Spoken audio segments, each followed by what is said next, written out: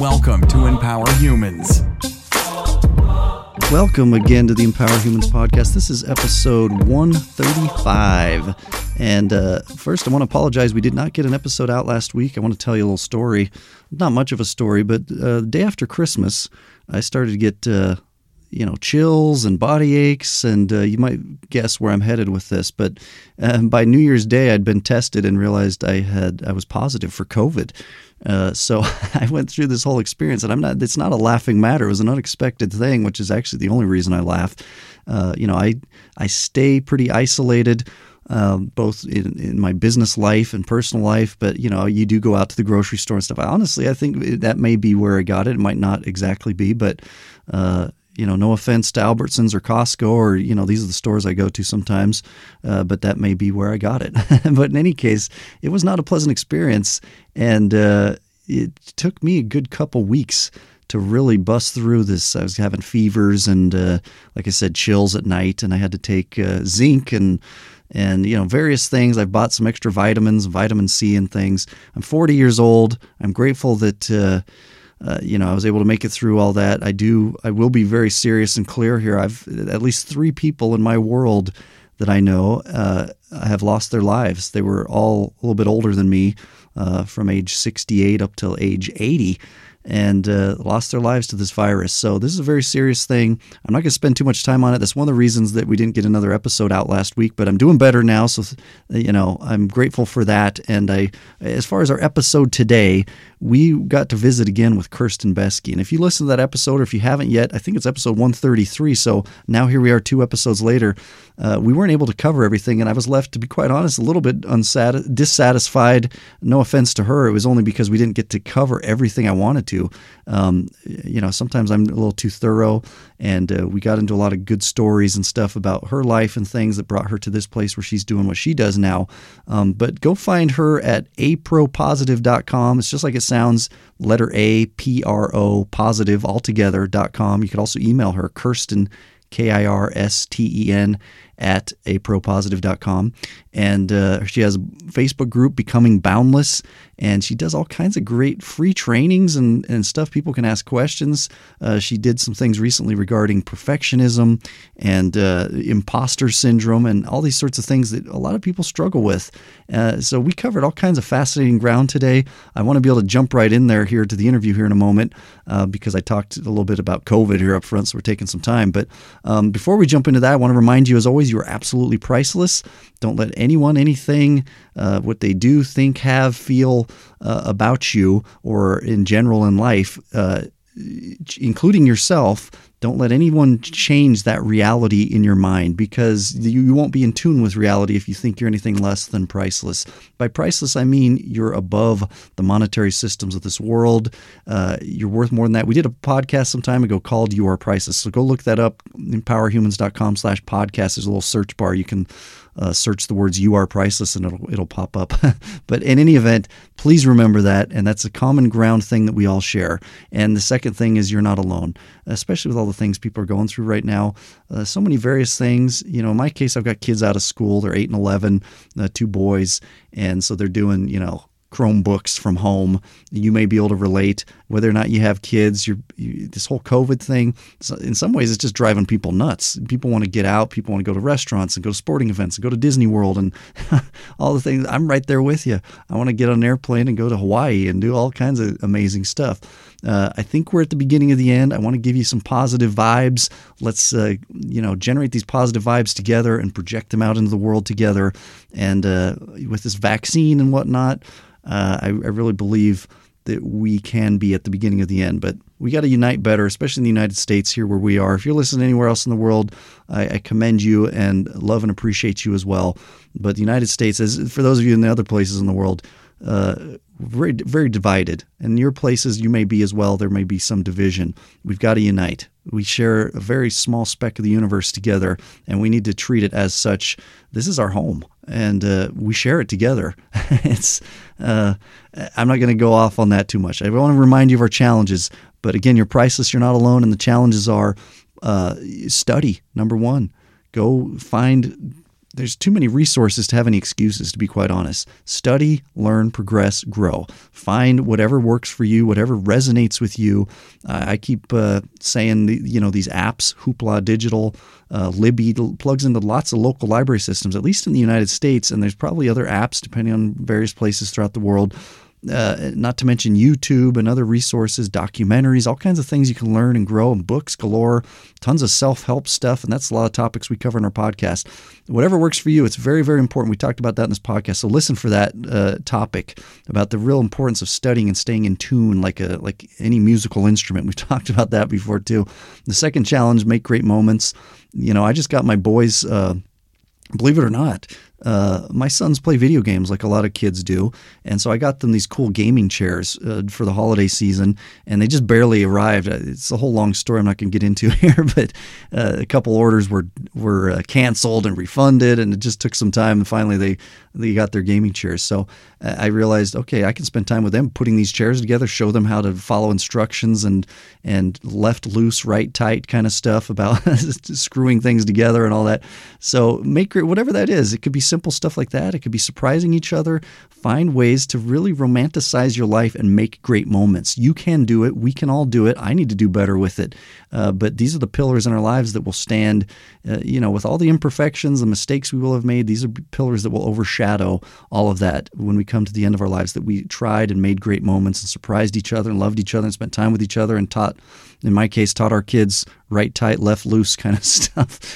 So make great moments, study. And of course, the last challenge is let's keep doing this podcast together. Sorry for the long intro. I wanted to let you know what's been going on, but I'm real excited to bring you this interview. Kirsten brought us tons of gold today, really priceless stuff. So without further ado, let's jump into our interview. Here we are again with Kirsten Besky, part 2 of our interview. Here we go. We are back again with Kirsten Besky. I'm excited actually because we had a nice conversation, a couple episodes ago, and we just got so in depth, and we talked about a lot of stories and things, right, Kirsten? Yeah, it was a story time. Yeah, and then you had to run. I think you had client business to take care of and stuff. So I said, well, let's do a sequel, which is actually maybe works out a little bit better because now we can get even more in depth in some of these topics. And I'm always fascinated by these topics that you focus on as far as limiting beliefs and interrupting patterns. And you were talking a little bit ago before we started about some things you've done and taught some folks lately about perfectionism and imposter syndrome. And all this stuff is fascinating, and I think everybody can relate. But how are you doing, first of all? Yes, thanks. I'm doing well today. The day we are recording this is Inauguration Day, and yeah.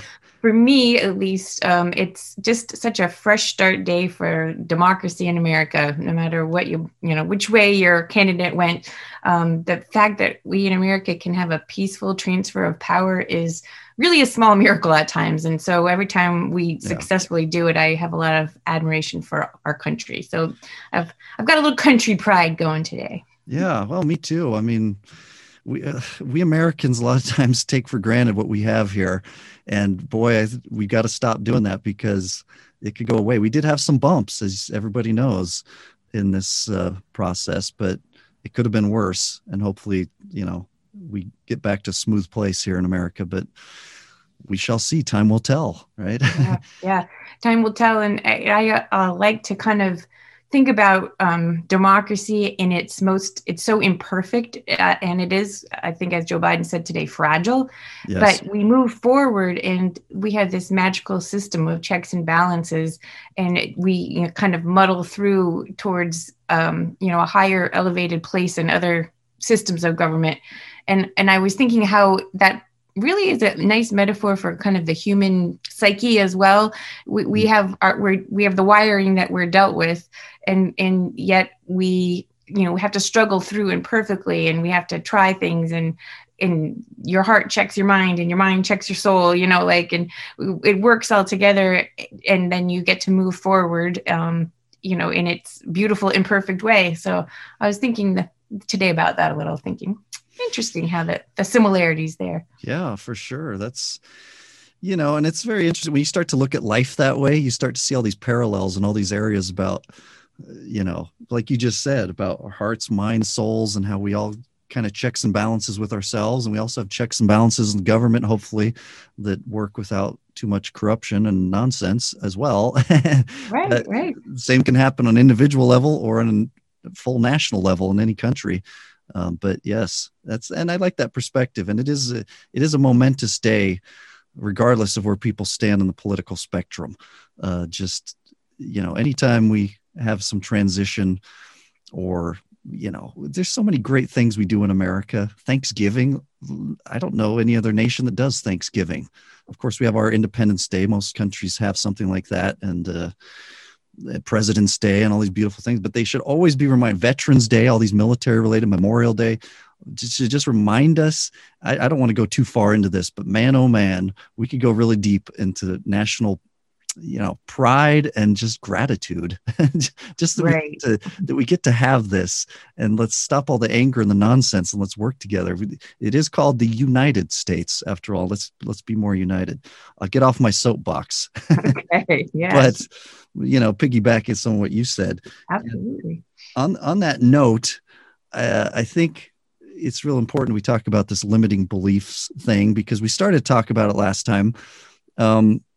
Let's kind of, talk a little bit about, just kind of maybe a refresher, limiting beliefs, how this happens, what that is. And then let's talk about, some of the things we do about it. But tell me about limiting beliefs. Where does that come from? How does that differ person to person? And what have you found as you work with people? Right. A lot of questions. Yeah, it's a fascinating topic. And it sometimes is really at the core of what it takes to make personal change, meaningful personal change. Yeah. And since that's kind of my area of expertise, I help kind of guide people through personal transformation. That understanding what limiting beliefs are becomes a core piece of the practice. And so we, as in the course of human development, we get most of our hard wiring. So if you think about a human being as if it were, say, a computer, like old-fashioned PC sitting on your desk, yeah. We intake information, and that would be like your keyboard and your monitor, and that's kind of like your conscious mind. And then we have all of the programming that we have kind of taken in over all of the years of our lives. Mm-hmm. And that's more of the programs that are stored on the hard drive in our wiring. Yeah. And so we start getting our programming as soon as we're born, and probably before we're born, right? Now that they know more what goes on in utero. And some programming comes through our genetics, and some programming comes to our environment. And so we get these schemas embedded in ourselves that become just our reality. So you can imagine, if we take like a really let's take a very simple example. If you were born in the near the equator and you celebrate the holiday of, let's go with Christmas, in your mind, Christmas will be related to a weather pattern, right? That is not the same Christmas that a weather pattern that someone who grew up in the Northern Hemisphere, would have. And so your whole concept of Christmas may involve a palm tree or, whatever that looked like for that environment, whereas someone else's may involve, a fir tree, right? And so it becomes kind of your lens through which you view the world. Mm-hmm. And the problem is that sometimes we don't recognize that we're just viewing reality through that lens. And we just think it's absolutely cut in stone that this is how things are. And then we operate our lives based on those premises, and that doesn't always serve us. And that's when our belief system, instead of just simply being a belief system, becomes a limiting belief system. So in my life, when I was practicing law and I was a lawyer, I was unhappy at a certain point. And then I started to think, what else can I do? And I had a very limited scope of things I was imagining that I could do. I was like, well, you went to law school and you do this. So here's this very narrow, slice of pie that you can now do. And so that my limiting belief system was that I had to stick in my field of study. because that would be irresponsible, right? Mm-hmm. By the way I was wired to believe is that if you were not to, capitalize on that wonderful education that you had, that would, that just isn't done. And so the reality is that was a limiting belief. And once I was able to have then my coach that I hired kind of explode that limiting belief and just kind of say, well, I don't understand, Kirsten, why can't you go back and get your master's degree? And my only answer to that was, well, I can't, that would be just too fun, right? That would be like the most fun thing I could possibly think of doing, because it just was. I guess I'm one of those geeks that just loves learning new things. And so it was only through exploding my limiting belief that I had to stick within the field of law that I then was able to explore more of the options and actually go into a field that was more aligned with myself and able to affect more people more positively, blah, blah, blah, blah, right? So sometimes we have to have the ability to kind of see, oh, this is actually just one way of looking at this. And if I could look at this a different way, the possibilities are exponential. Yeah. Wow. There's so many places we can go with that, because you just opened massive can of worms. So we got a good base of a conversation here. Really good stuff. And by the way, I can relate to the whole thing because I actually spent a couple Christmases in South America, where it's, as many may know, is summertime during December, especially Christmas. And so, a lot of times in Latin American culture, they'll go out in the streets at midnight and maybe they'll open, people in America do that. But in a lot of places in America, it's very cold, and it definitely is winter because we're in the Northern Hemisphere. So it's an interesting thing when you pan out to the big picture to realize there's so many places you can go with this topic, but to see other people's perspectives on the world and to see, boy, just how limiting your view and belief system unintentionally may have been just because of where you came from. Like you talked about genetics, environment, nature, nurture kind of stuff. So I guess my point is with that, I can relate if nothing else. And I think a lot of other people can, who may have been in Northern versus Southern hemispheres at different time, or other, all kinds of things in the world, different languages, different cultures, different approaches to family and all these different things. But, so with the whole thing with limiting beliefs, how does that, given that we talked a little bit about this, we mentioned the thing about uniting our country and stuff, how does this work on the outward realm of how we associate with each other? In the sense of, we've gotten to this place that's so polarized in so many ways in America, at least, and I think globally, where it's us versus them. Is there a way that we can break through that in terms of some of the concepts you teach and, the limiting belief factor of, oh, I'm just better than them and they're scum, and some people go so far as to think groups should die and cease to exist. I mean, it's awful. Right. Yeah. What are our thoughts on that? I mean, there's so many places we can go, but let's start there a little bit. I know that's a weird place to start. Yeah. Yeah, it's an excellent question. And I bet if we could solve this question, there you are, answer to world peace right there, right? I know you have the answer. I believe that most people, once you get to know them at the level of their whole being, their whole person, their fears, their vulnerabilities, their hopes, their dreams, most people will find that they can understand each other. Whether it's just because every parent loves their kid, or everybody has to eat food, right? There's always going to be some way you could connect with another person, no matter how different your political viewpoints or other viewpoints could be. That being said, we all have a certain need for safety, right? So when we perceive someone else as a threat, we don't get close enough to get to know them at that level. And sometimes that's actually good, right? I mean, you actually are protecting yourself because some people, in fact, are dangerous or will behave in a dangerous way in certain situations. Yeah. So I think that the safety factor is the thing that shuts us down from being able to understand each other better. So that the fear factor, and I always call it tribalism, the idea that we only trust people that are on our team or in our tribe or in our community, that is our safety zone, that makes the limiting belief that other people in other communities, who don't hold the same value systems, may not be safe. So then you never get that we'll call it cross-cultural communication going, so that you can start to understand each other. That's a really good point. Yeah. It's, the interesting thing is we have so much more in common as human beings than any differences. Like you said, very basic things of just our basic human needs and the things that we worry about, and everything from money to health to family, children, and so on. And not to mention, we literally share common ground on a planet that's a very small speck at best of the universe. And we ought to probably respect this, just the fact that we share this tiny common ground together, and take care of each other more. But again, I'm on a soapbox more of, I think most people would agree, if we're being honest.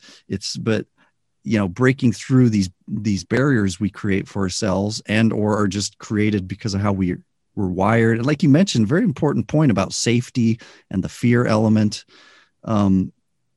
There's a lot of places we could go with that too, but let's talk about parenting as well. Because you talked about your kids last time and some things that had happened and shifted in your life because of that. But how can parents do better in terms of, some parents will almost force or push a child a certain direction. Like, oh, you need to be a lawyer. You need to, you're going to go to this school because I went there, or whatever. How can us parents do better to kind of be open to our children and help them have the most successful life, rather than kind of impose our own limiting beliefs that the definition of your successful life is what I decided because of my life? Does that make sense? Oh, that makes complete sense. And, you think that we get more involved as humans, that would happen less and less, but unfortunately, it doesn't always work out that way. And sometimes it's, parents don't know any differently, right? Because they were raised a certain way, and they have their belief system and mindset cemented into place. And so they don't actually understand that there may be an alternative way to move forward parenting.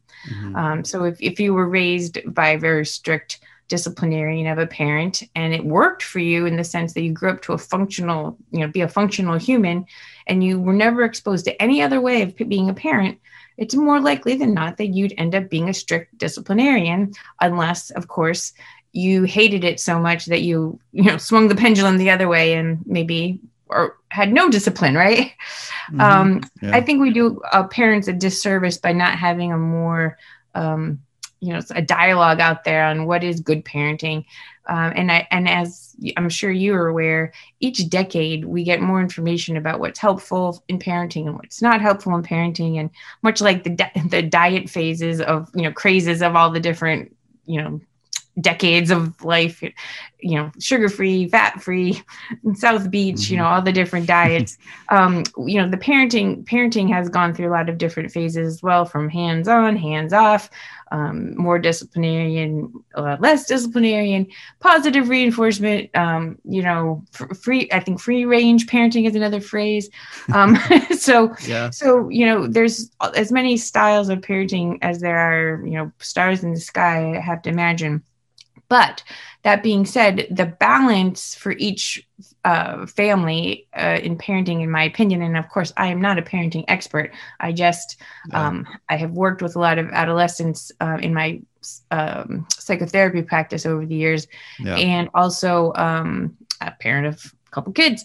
And so I think the goal these days in parenting is to really try to let the child have a combination of structure and stability that you have through rules and procedures, and then also be able to explore and become kind of the self that they are, that's natural to them, and not to force them into this or that pigeonhole. Let them explore all the different things that are out there, so that they can eventually, when they're a little older, make those good decisions for themselves as to what they want to do.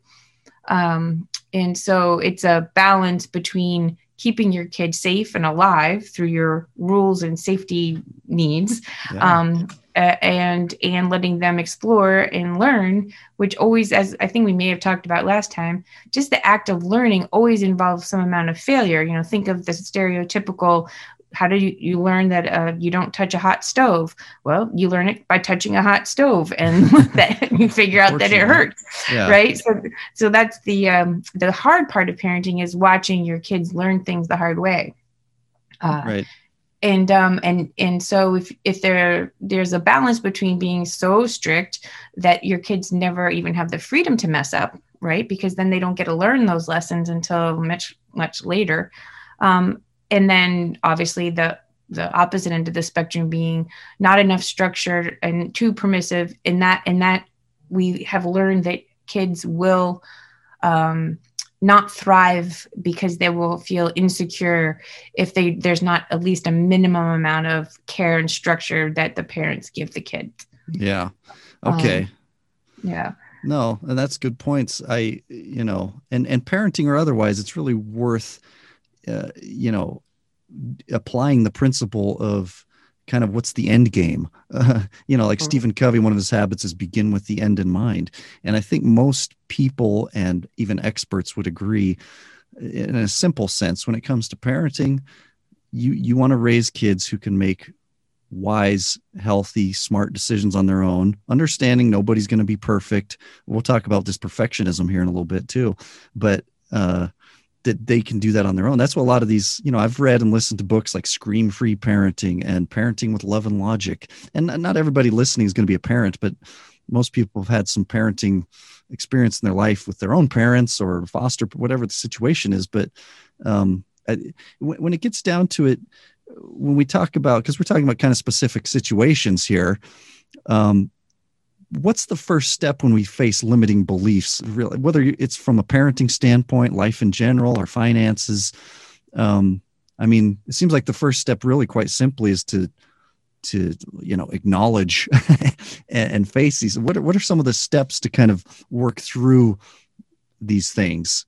Well, yeah, so it's a great question. So the hardest part, or I think the most challenging part, is to even go looking for them, right? Because they're invisible to us before we can bring them to light, because they're just baked into us, and we believe them to be truth. For example, one of the exercises I do with my clients is, this is kind of like a standard test in the field of psychology, is these quick answers where you start a sentence and then the person just puts a word in that's the first thing that comes to their mind, with a little 3-second gap.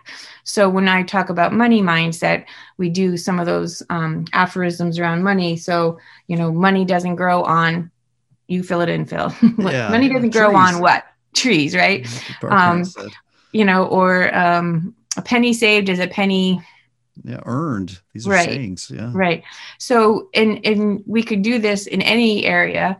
And what it does is show you that somewhere in you have kind of heard this message and internalized it to the point where it comes up like immediately. I'm snapping my fingers here.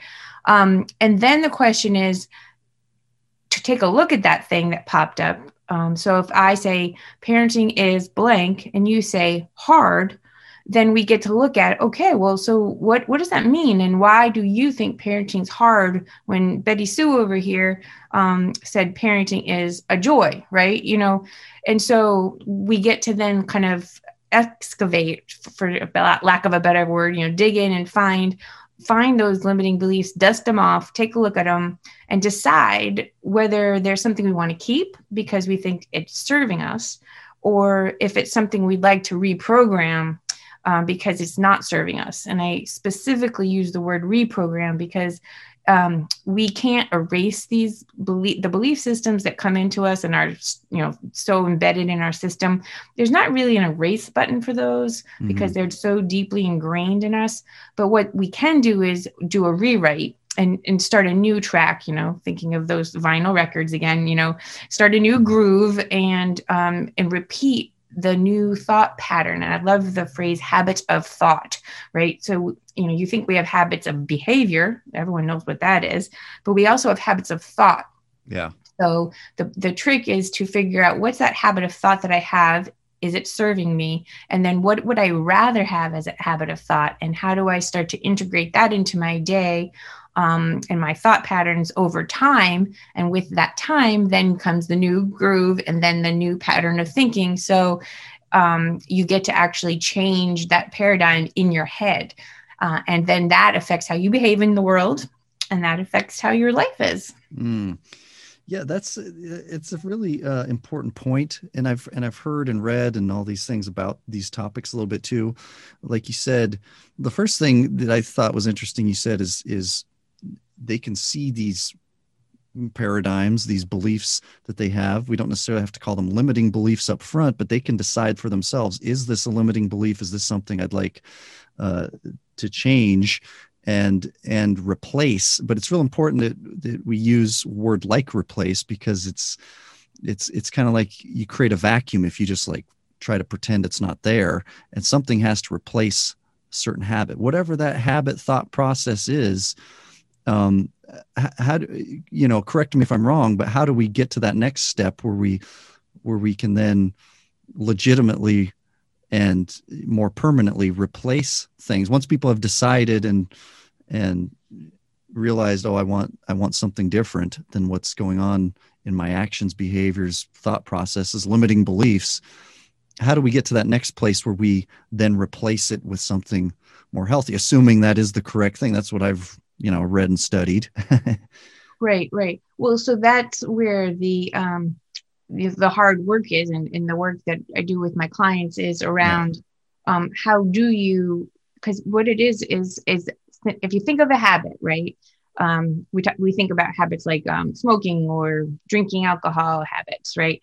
They always say, it takes at least 30 days to change a habit, and so that's actually somewhat true, depending on the complexity of a habit is how long it takes to reprogram the habit. So it can be longer than 30 days. It can be shorter than 30 days, but it takes some time. There's a time factor in reprogramming any habit.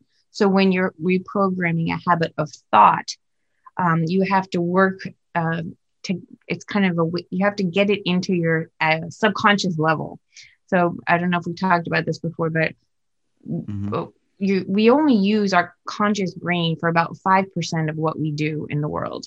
And our subconscious is actually operating the other 95% of things.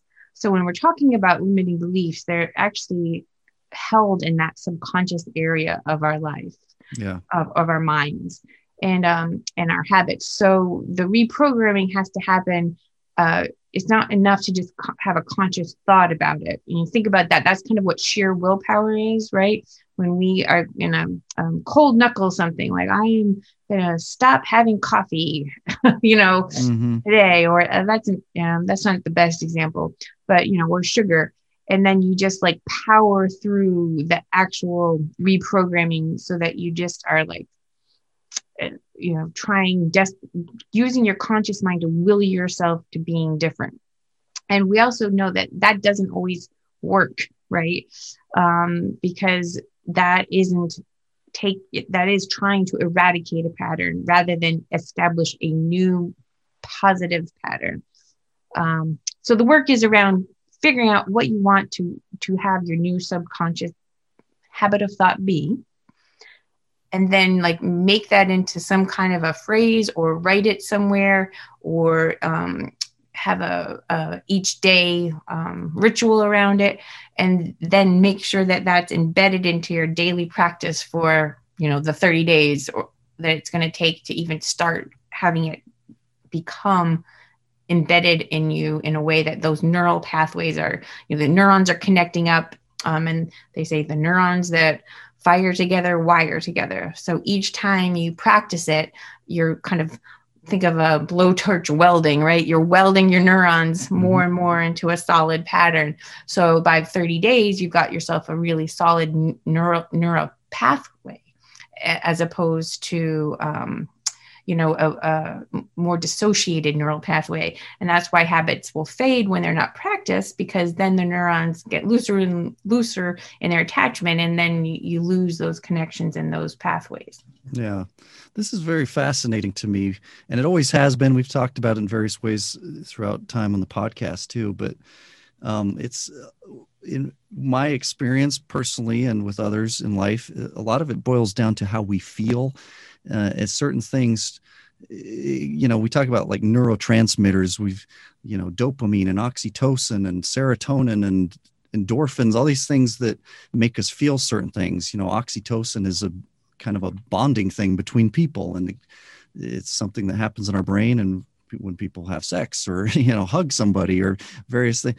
I'm just throwing out examples, but and then it seems like sometimes these things get, maybe more often than we'd like to admit as human beings, get a little twisted, where it's this, I'm compensating for something, whether I have, and people deal with different things, right? Anxiety. So some people might turn to food, drugs, sex, different things just to kind of ease the burden of this other thing that they're dealing with in life.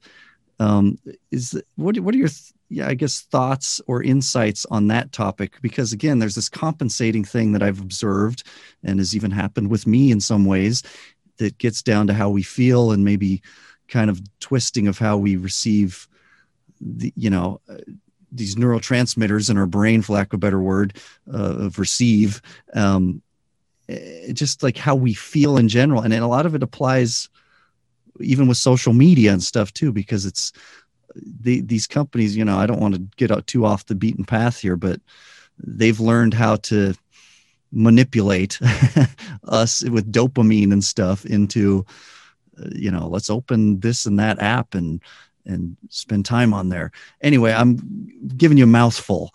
What are your thoughts on the whole compensating thing and the neurotransmitters aspect, if any?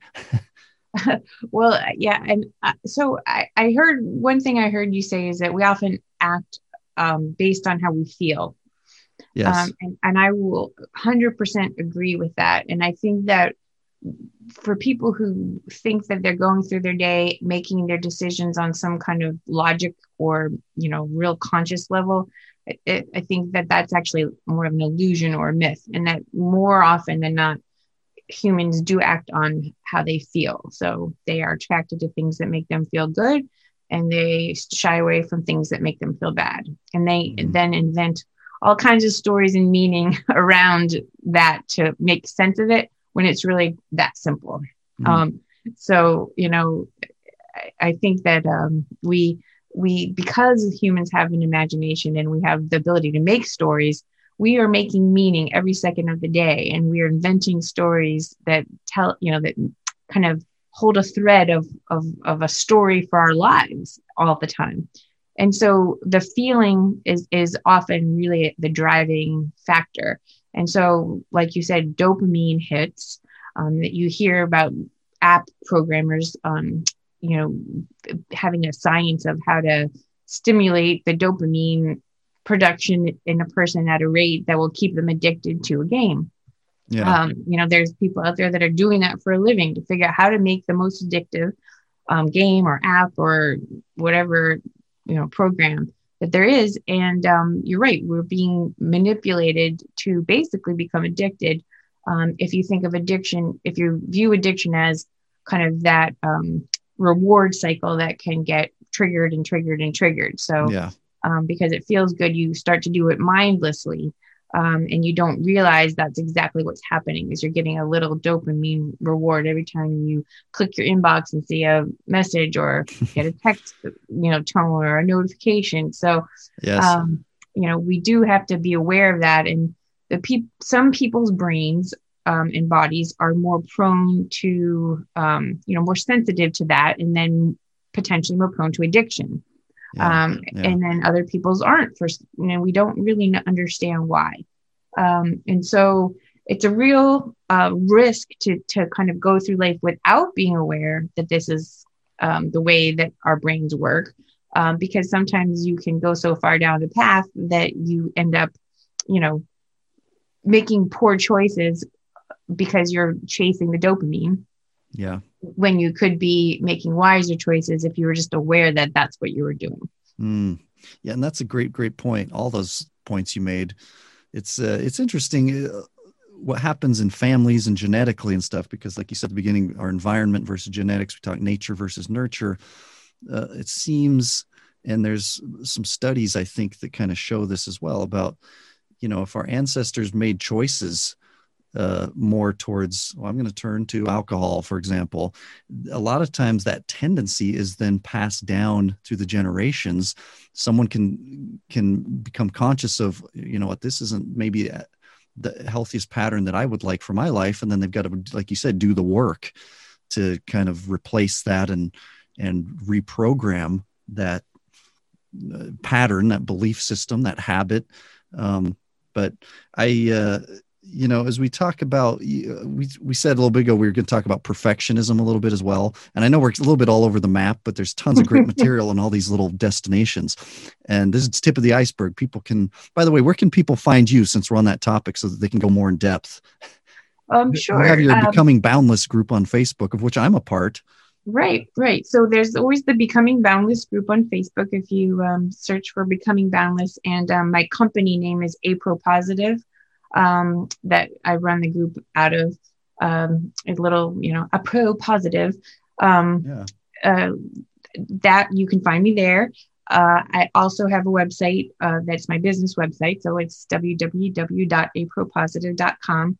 And I answer email at Kirsten@apropositive.com as well.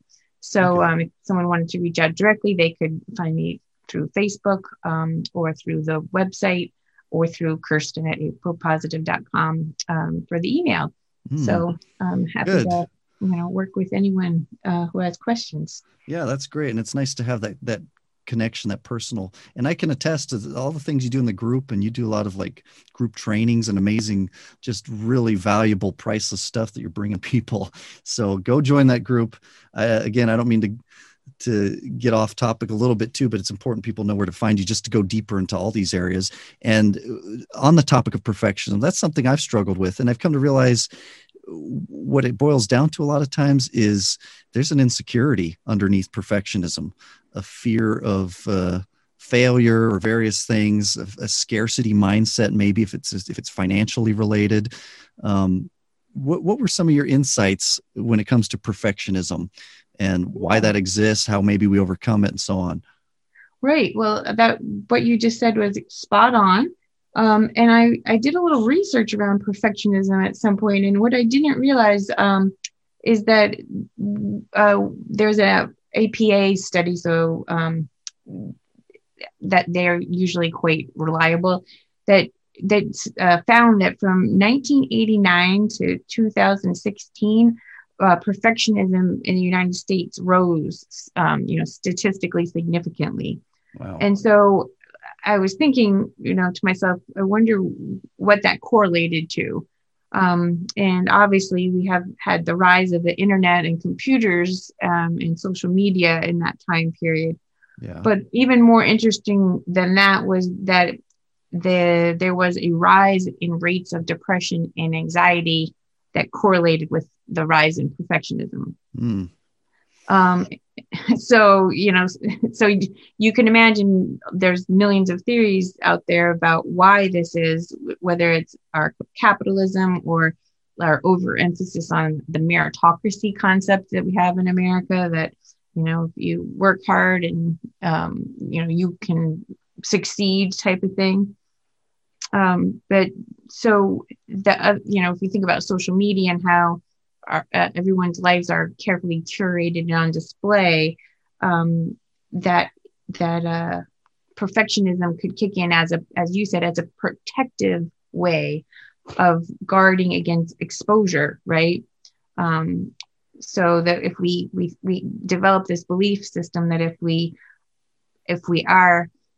give nobody any rough edges to grab on and criticize, that no one will understand, that we're not perfect, or that we might have some vulnerabilities. So that deeper level of insecurity and the need for human connection, which I think is the key here, the desire to connect with other people is what leads people to have this false belief that they need to be perfect to connect. Absolutely. When in my experience, really, it's our mutual, kind of what we were talking about before, our collective imperfectness that actually is the thing that we all have in common that binds us together. Yeah, that's really great.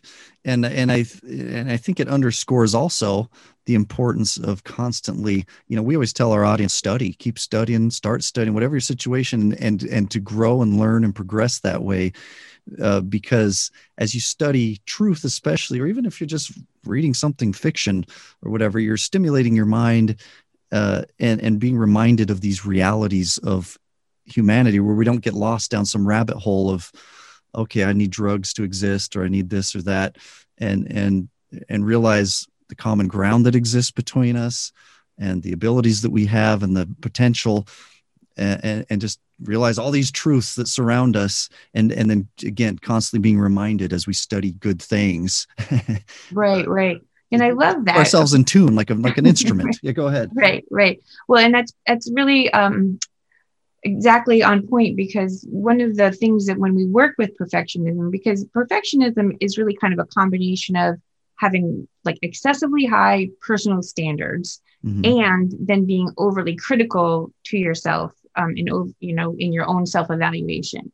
And so what it ends up being super important is to distinguish between the desire to be perfect, which is kind of undergirded by this belief that you're only going to be valued by others if you're perfect, right? Yeah. So there's that desire to be perfect, so that I have, and we'll just say, we'll use the word love and connection, because I will be valued if I'm perceived as perfect, versus a healthier desire to excel, right? A desire to have high personal standards, just to actually, what, like you were talking about, learn and grow and be the best version of whatever you're trying to be. That human striving, that's healthy, that's normal. And we can all strive to excel as much as we want. And no, that's not pathological. It's not, and it won't get in your way. It's just when your desire to be perfect hits up against the reality that we aren't perfect, that sometimes can get people stuck in that kind of analysis paralysis. You don't act because you're not sure whichever way to act, whether it will be approved of or not. And it can really hold back people moving forward towards their goals and dreams, because they think, well, if I do that next step towards that dream and I screw up, life's over, because then I'm not perfect. Whereas if you're thinking of the learning process as kind of what I think of always as a stairway of learn, fail, move forward, learn, fail, learn. And you're going each level higher and making this hand motion, higher and higher each time as you learn. You will never get to be able to grow like that if you're scared of failing because you're being a perfectionist. Oh, yeah. That's really deep right there, too, because, what we do as people is unintentionally, inadvertently, a lot of times enslave and imprison ourselves. Let's be real. And I think it's very important that we wake up to that reality, that's a tendency that we all, if you're listening to this and I do that, I need to beat myself up. No, you don't. You're not alone. Most of us humans do that in some way, but if we wake up to it and realize this is what I'm doing, and whether that's worrying so much about others' opinions and or whatever the case might be, but also just realizing you're a work in progress. You're not going to achieve some perfection in this life. I'm sorry to break the news to all of us. I think there's very clear evidence of that over however many millennia humans have existed here and so on. But just to realize, it's very freeing. You can break the chains and bust down the prison that was all a delusion to begin with, that we just created. Here's a prison. Oh, I don't want to get out of my shell, because if I go do this or that thing that is my dream, I might be judged and or might fail in some capacity. And so you're stuck in this made up prison. It's really a scary concept if you think about it. Right. And it does take us right back to those limiting beliefs, right? Yes. So it's a perfect circle of how to break out of that prison then is to really start deconstructing your belief system, and really challenge. I love, the Katie Byron's work is always ask the first question, is it true? And I'm not an expert in her work, but I think that is always a fabulous starting point when you're trying to challenge and grow within yourself, is when you come up with something you think is the truth. You got to ask yourself, wait a second, is that in fact true? Right? Do I actually need that person to approve of me to feel okay about myself? And I always come back to that little quote, you can't please all the people all the time, right? You can please some of the people some of the time. I can't remember exactly how it goes. You can't please all the people. Yeah, you're right. But in the end, you can't please all the people all the time. And the sooner you start to accept that and just live out your version of truth and your version of reality, you're gonna be further down the pike than someone who's trying to constantly catch up to, if I just act like this, then I'll get the approval. Or if I just act like this, I'll get the approval. And so you'll be more attractive as a human if you're just being yourself. And the people that don't connect with you will fall off, and the people that do connect with you will come along for the ride, and that's enough. You know? Yeah, and it's very freeing to get to that place. I can't speak to that I've fully achieved that necessarily, but in bits and pieces, I think I have. And I commend all of us for trying. And if you're listening to this podcast, you're certainly probably a person who's trying to learn, grow, progress in your life. But yeah, step by step, we can get there. But it's I saw someone had some quote, again, I'll probably butcher this quote a little bit, but it was essentially something to the effect of, as things come and go in your life and relationships, that it's not that you're losing anything, you're aligning. If you're on the right path and working towards progress, you're aligning. We've talked in this podcast about, and people probably roll their eyes because they know what I'm going to say, but the word joy means alignment. And so we're aligning ourselves a little bit over time. Somebody taught me that about the word joy in Hebrew means that. Okay. That's I love that so much. Yeah, it's really important. I keep having an image of like a upward triangle arrow where, the more clear you get, the more you ascend into those, realms of joy. Yeah. You said something about being yourself as well. And, I was reading something last night, oddly enough, that said that in as much as you can bring yourself to be yourself, it's a very freeing place to be as well, because you have no competition. You're not trying to be something you're not. You're not trying to fit some mold that someone else created.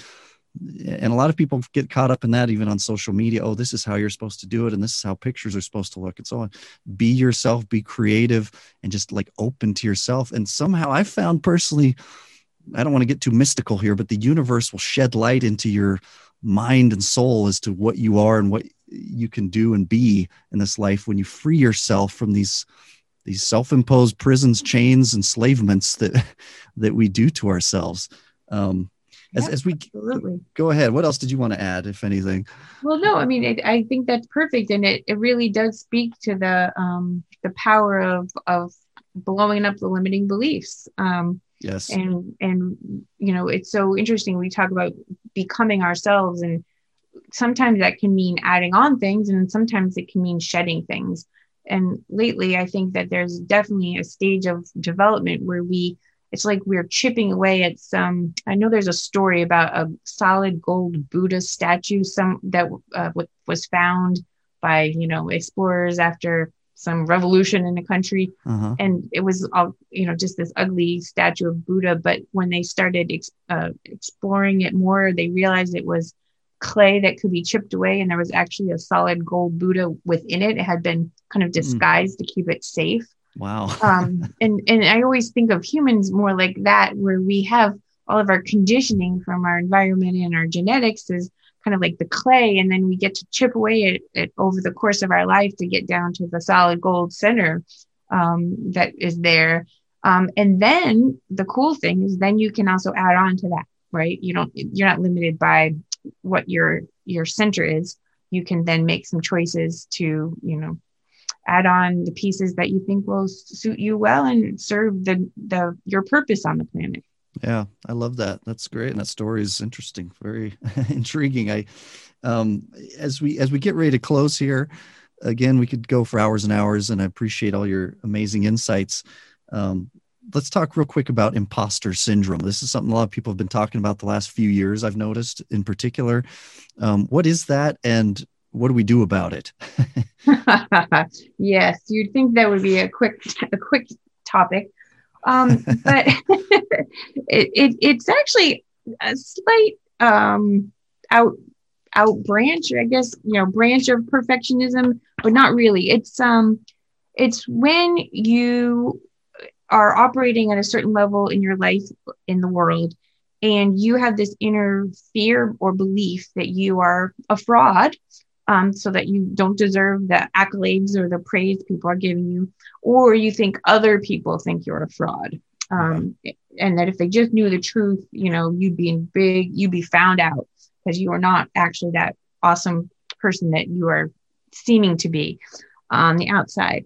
And so a lot of high performing people who have high expectations of themselves apparently have this as kind of their inner state of being, that they're sure that if somebody really knew, they would be called out as a fraud. Yeah. I have not personally experienced this, but I went to school with people who I understand have had this happen to them.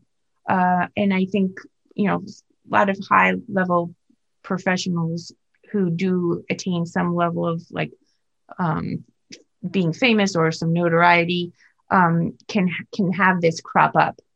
However, that being said, normal people, listen to us, you, Phil, or me, we can also have these little episodes of it where we have these growing edges where we actually are expanding into a new area and we're learning a new skill. And so there can be that time when our skills have gotten to a certain level, but our inner identity has not caught up to that level. Mm-hmm. And so then we can have a shorter period of time where we can feel like a fraud until our sense of our identity catches up to our new level of mastery. Yeah. And I use an example of where I learned to play ice hockey as an adult when I was 39 years old. And I thought, because I was a fabulous, listen to me, I'm like, I'm such a great athlete. I say this dripping sarcasm. I should be able to learn how to play hockey, right? And so I went in that experience very naively, thinking I would be able to pick it up, and I found it very, very, very challenging. And I was terrible for the entire first year I played. No one wanted to play with me. I was like the last one to be picked on a team. And I must say that had never happened to me in my life before. So, it was a new humbling experience. But the cool thing was I stuck with it. So the next year I got better. The next year I got better. And eventually I actually, became one of the better players, was captain of the team. But my identity as a quote hockey player didn't come until several years after I started playing. I felt like I was just faking it, like how they say, I'm not a doctor, but I play one on TV. Yeah. So I didn't feel like I was actually a real hockey player until my skill set and my personal identity joined together. And that can happen whenever you learn a new skill, you go to another career. When I became a psychotherapist, there's always that learning curve where, you're just not sure if you're doing what everyone else thinks you're doing at the level that you hope you are. Mm-hmm. So that's kind of a normal, healthy, short-term imposter syndrome that normal, healthy people will catch up to. Your sense of identity will start to align with your skills. But some people have a persistent problem over time where they never do feel good enough. And that is because their inner belief systems haven't been updated to get to where they actually are in the world. Yeah, that's absolutely right. And I've heard of people losing sleep over this and all kinds of things. This idea of this imposter syndrome. But again, we're touching really a tip of an iceberg. We've gotten pretty in depth in some things, but still, again, people can go. You've got all these trainings and things available, and you're constantly doing through your Facebook group. Becoming Boundless, so people can go in there, request to be members, and access some of these video trainings and ask you questions and all these things. From what I've seen and experienced myself, it's really quite enlightening. So I commend you for doing all that. And I know you've got to run here, but again, I would reiterate apropositive.com, just like it sounds, APRO positive altogether.com, and then Kirsten at that same domain, apropositive.com, and of course the Becoming Boundless group we just mentioned again. And I can't thank you enough for your time and just, tons of really valuable insights. And we might wear out our audience, but we may have to bring you back again. And all right, well, I'd be happy to be back. So this is always a fun, entertaining and deep discussion with you, Phil. I appreciate it. Yeah, thank you. And to our audience, we're flattered you spend time with us. Thank you. And until next time, empower yourself, empower the world around you. Thanks so much for listening to Empower Humans. If you enjoyed the show, please rate and review this podcast. For more great content and to stay up to date, visit empowerhumans.com. We'll catch you next time.